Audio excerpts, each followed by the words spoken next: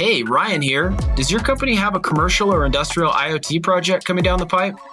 Reach out to Very and let our world-class specialists in hardware, software, data science, and design bring it to life. You have to have that robust backup so that when the time comes, it's there to back you up, right? It's easy to devalue that when things are working well, and things have been working well for, years and years and years. But then you never know when the rainy day is going to come. And if you're not prepped, then you're going to be caught flat-footed.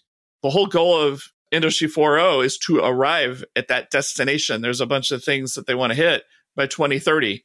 We've got most of this decade to make mistakes and get better and learn to work with each other so that we can arrive at that destination.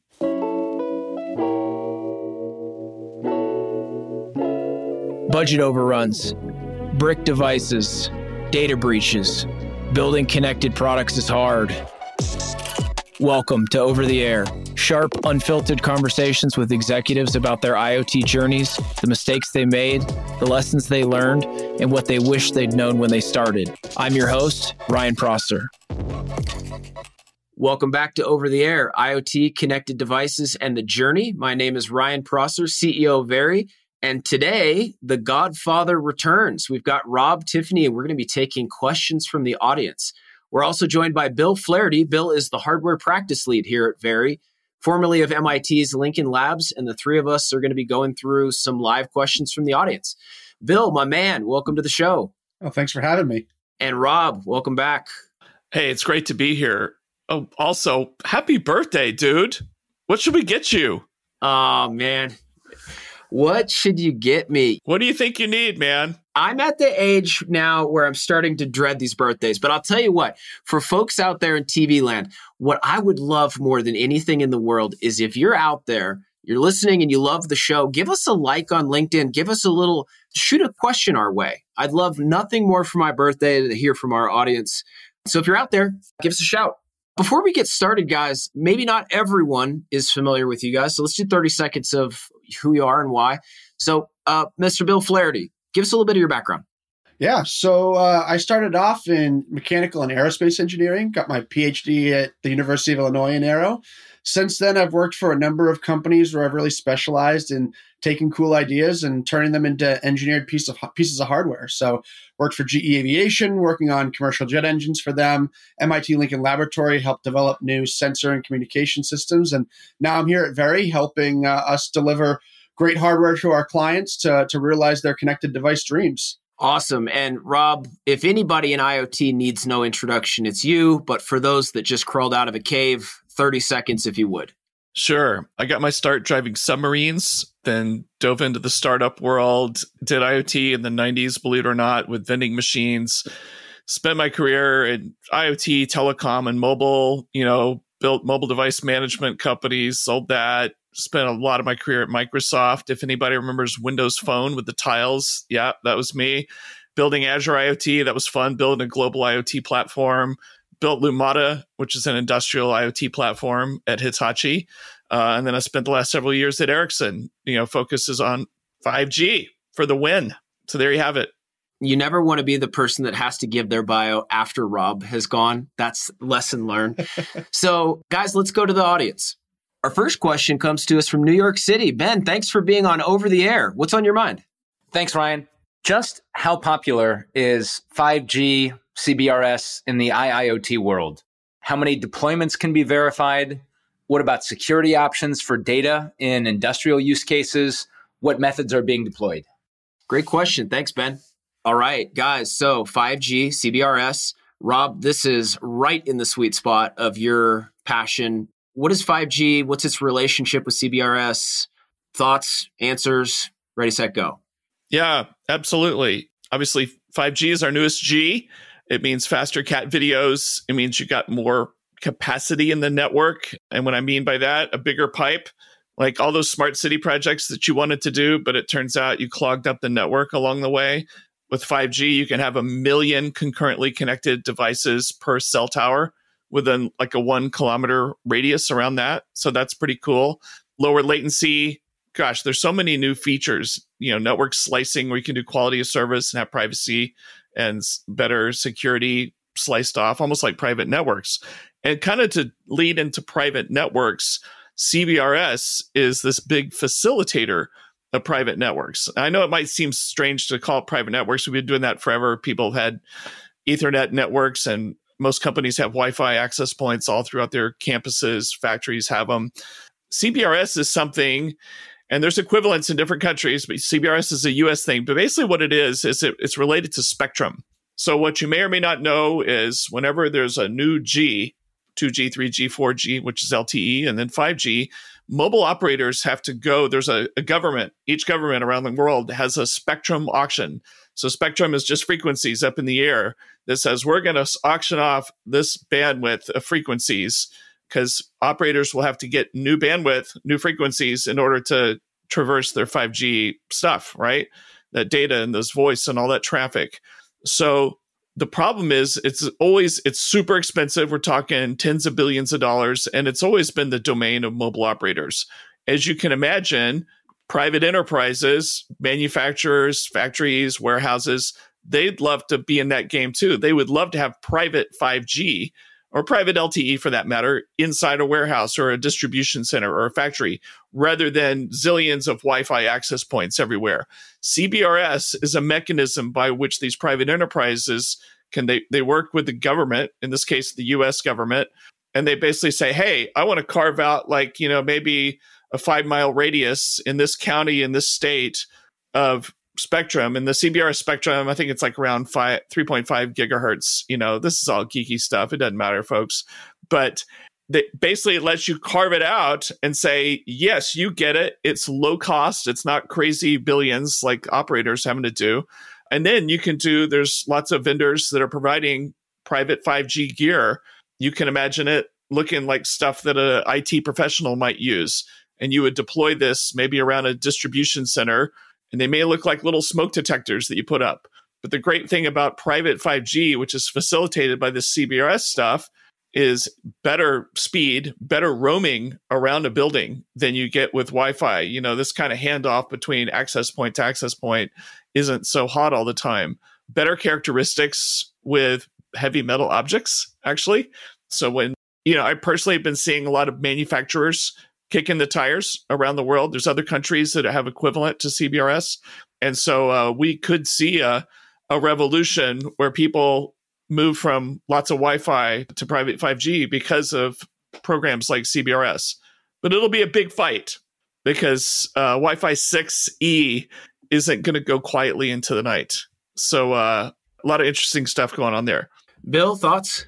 Yeah, I think Rob pretty eloquently. I don't have a ton to add, but I would say, I think the big thing that'll be really interesting is how we develop IoT devices that kind of fit into this network, right? And, right now we design for things that have Wi-Fi because you can assume that basically any person that you're going to drop into their industrial site, they're going to have Wi-Fi set up. And so as we start to see this shift into 5G CBRS, it'll be really interesting. There'll be a market now for devices that are 5G, but not intending to talk to a cell tower, right? They're intending to talk to these internal networks that are private inside, say, like a factory or a mine or something like that. So it's really going to be interesting to watch, how do chip manufacturers respond to that, and what are some smart choices we're going to make as we design this kind of next generation of IoT devices.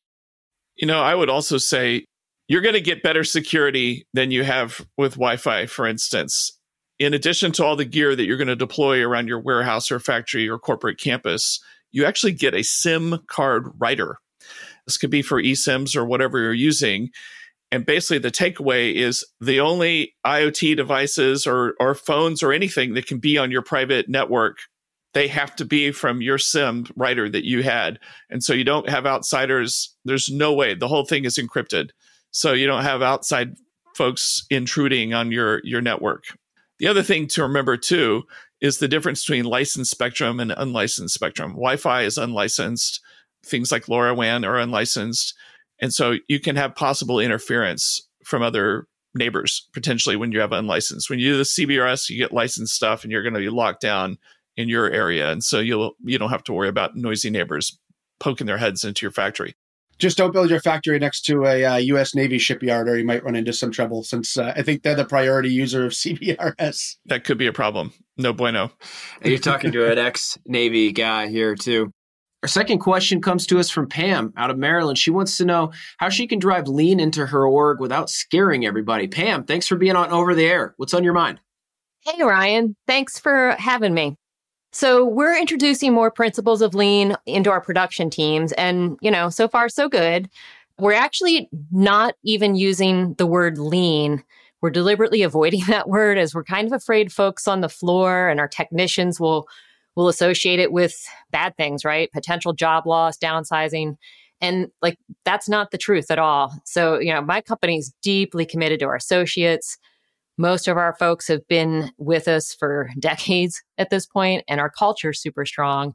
So I'm curious if you have run into other manufacturing teams who have really successfully implemented agile lean practices and been able to show the tail of the tape of how it retains associates, gets them focused on higher value work, all of the good things that should come along with lean if done right.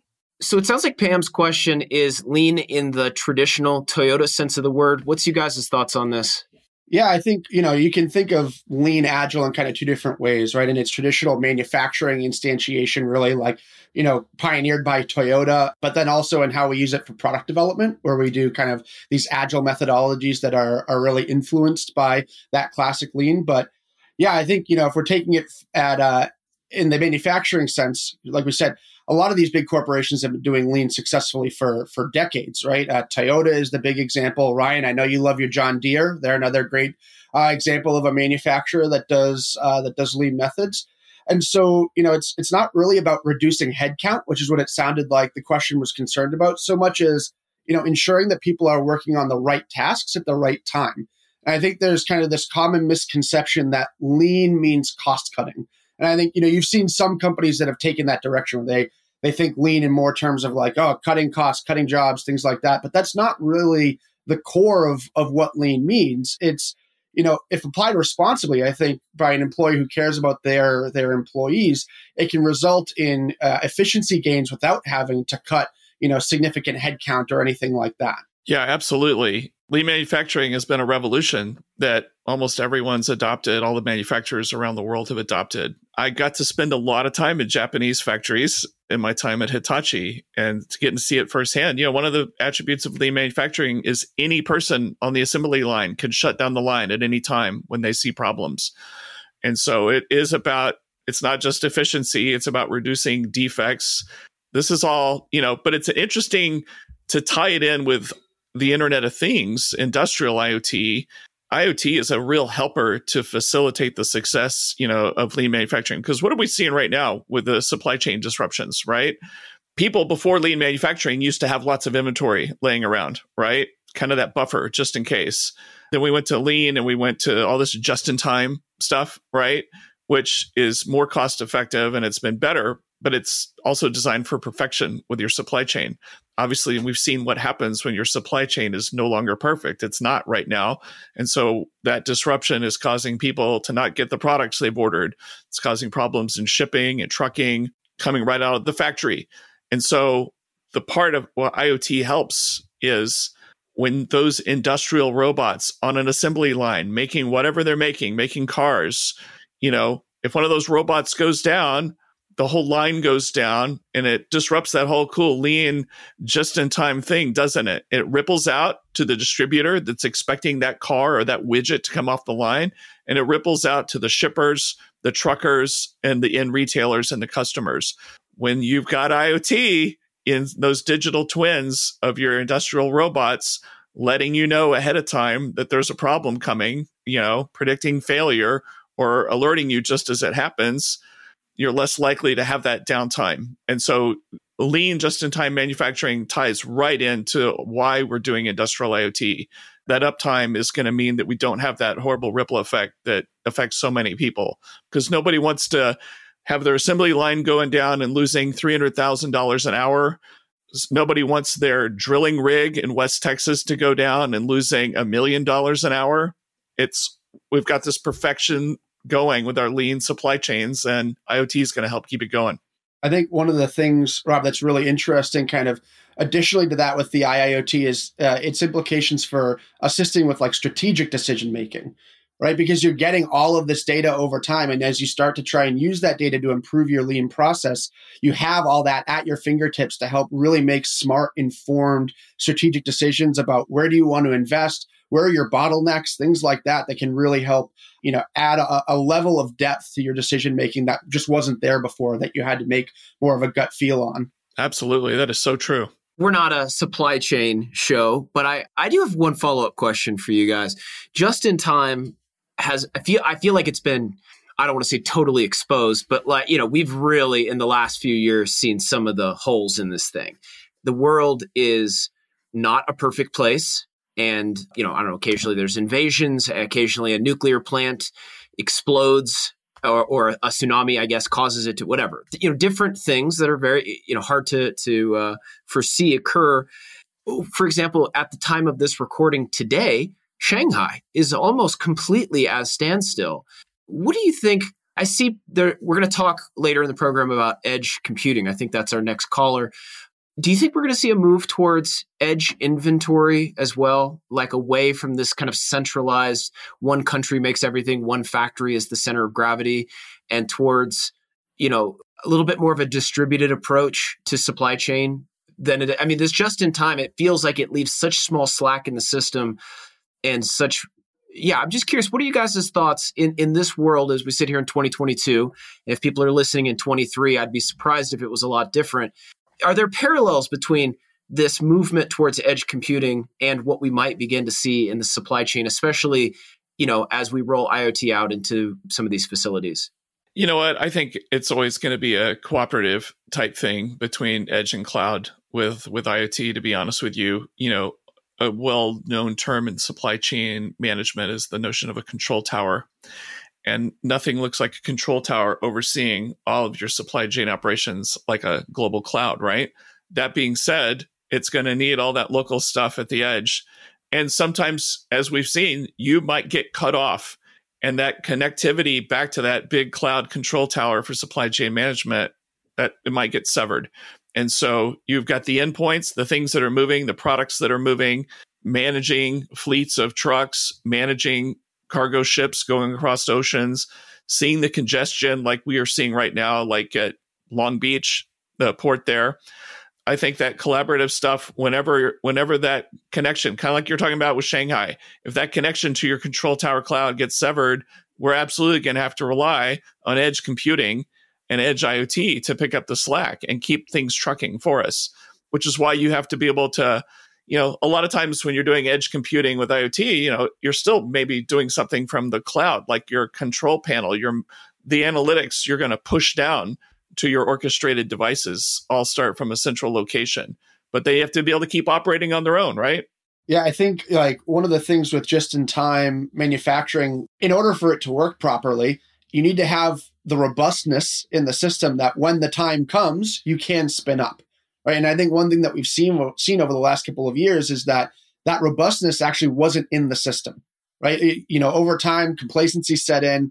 Things that should have been robust were allowed to wither a little bit, right? And then when the time actually came, when you needed to spin up, it wasn't there. And I think that's a great lesson to learn is, just because we have the cloud, right, we can't let the robustness go to waste, or we can't let that fall away, right? You have to have that robust backup so that when the time comes, it's there to back you up, right? It's easy to devalue that when things are working well, and things have been working well for, years and years and years. But then you never know when the rainy day is going to come. And if you're not prepped, then you're going to be caught flat-footed. It's definitely raining right now, isn't it, Bill?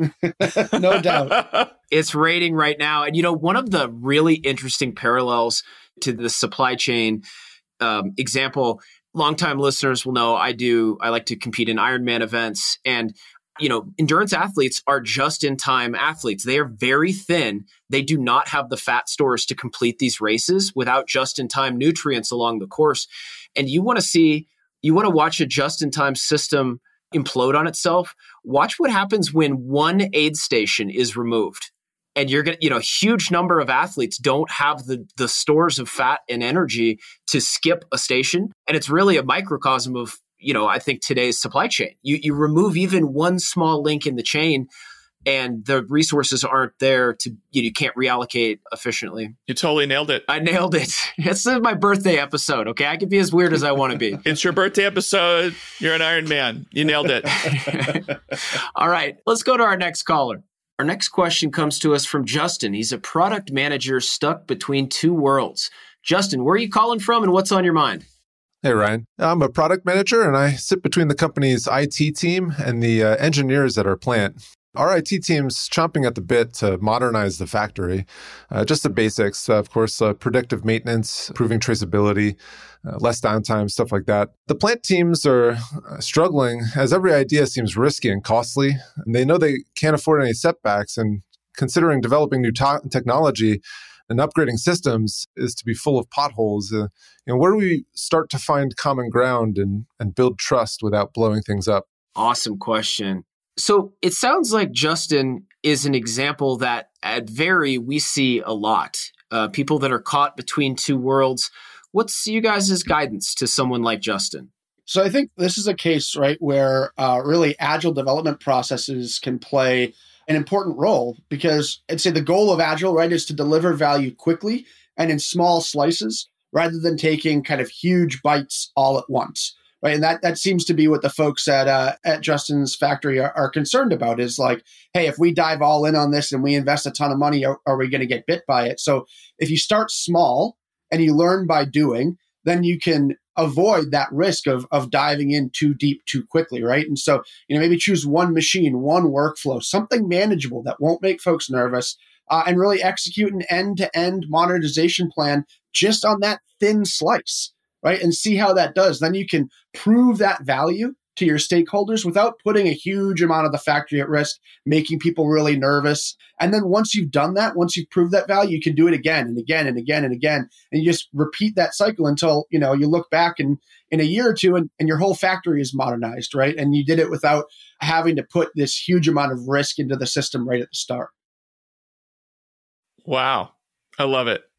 I would say that the product manager should also wear Kevlar, which that's probably helpful in this situation, because, they called out IT and you're doing some kind of great project.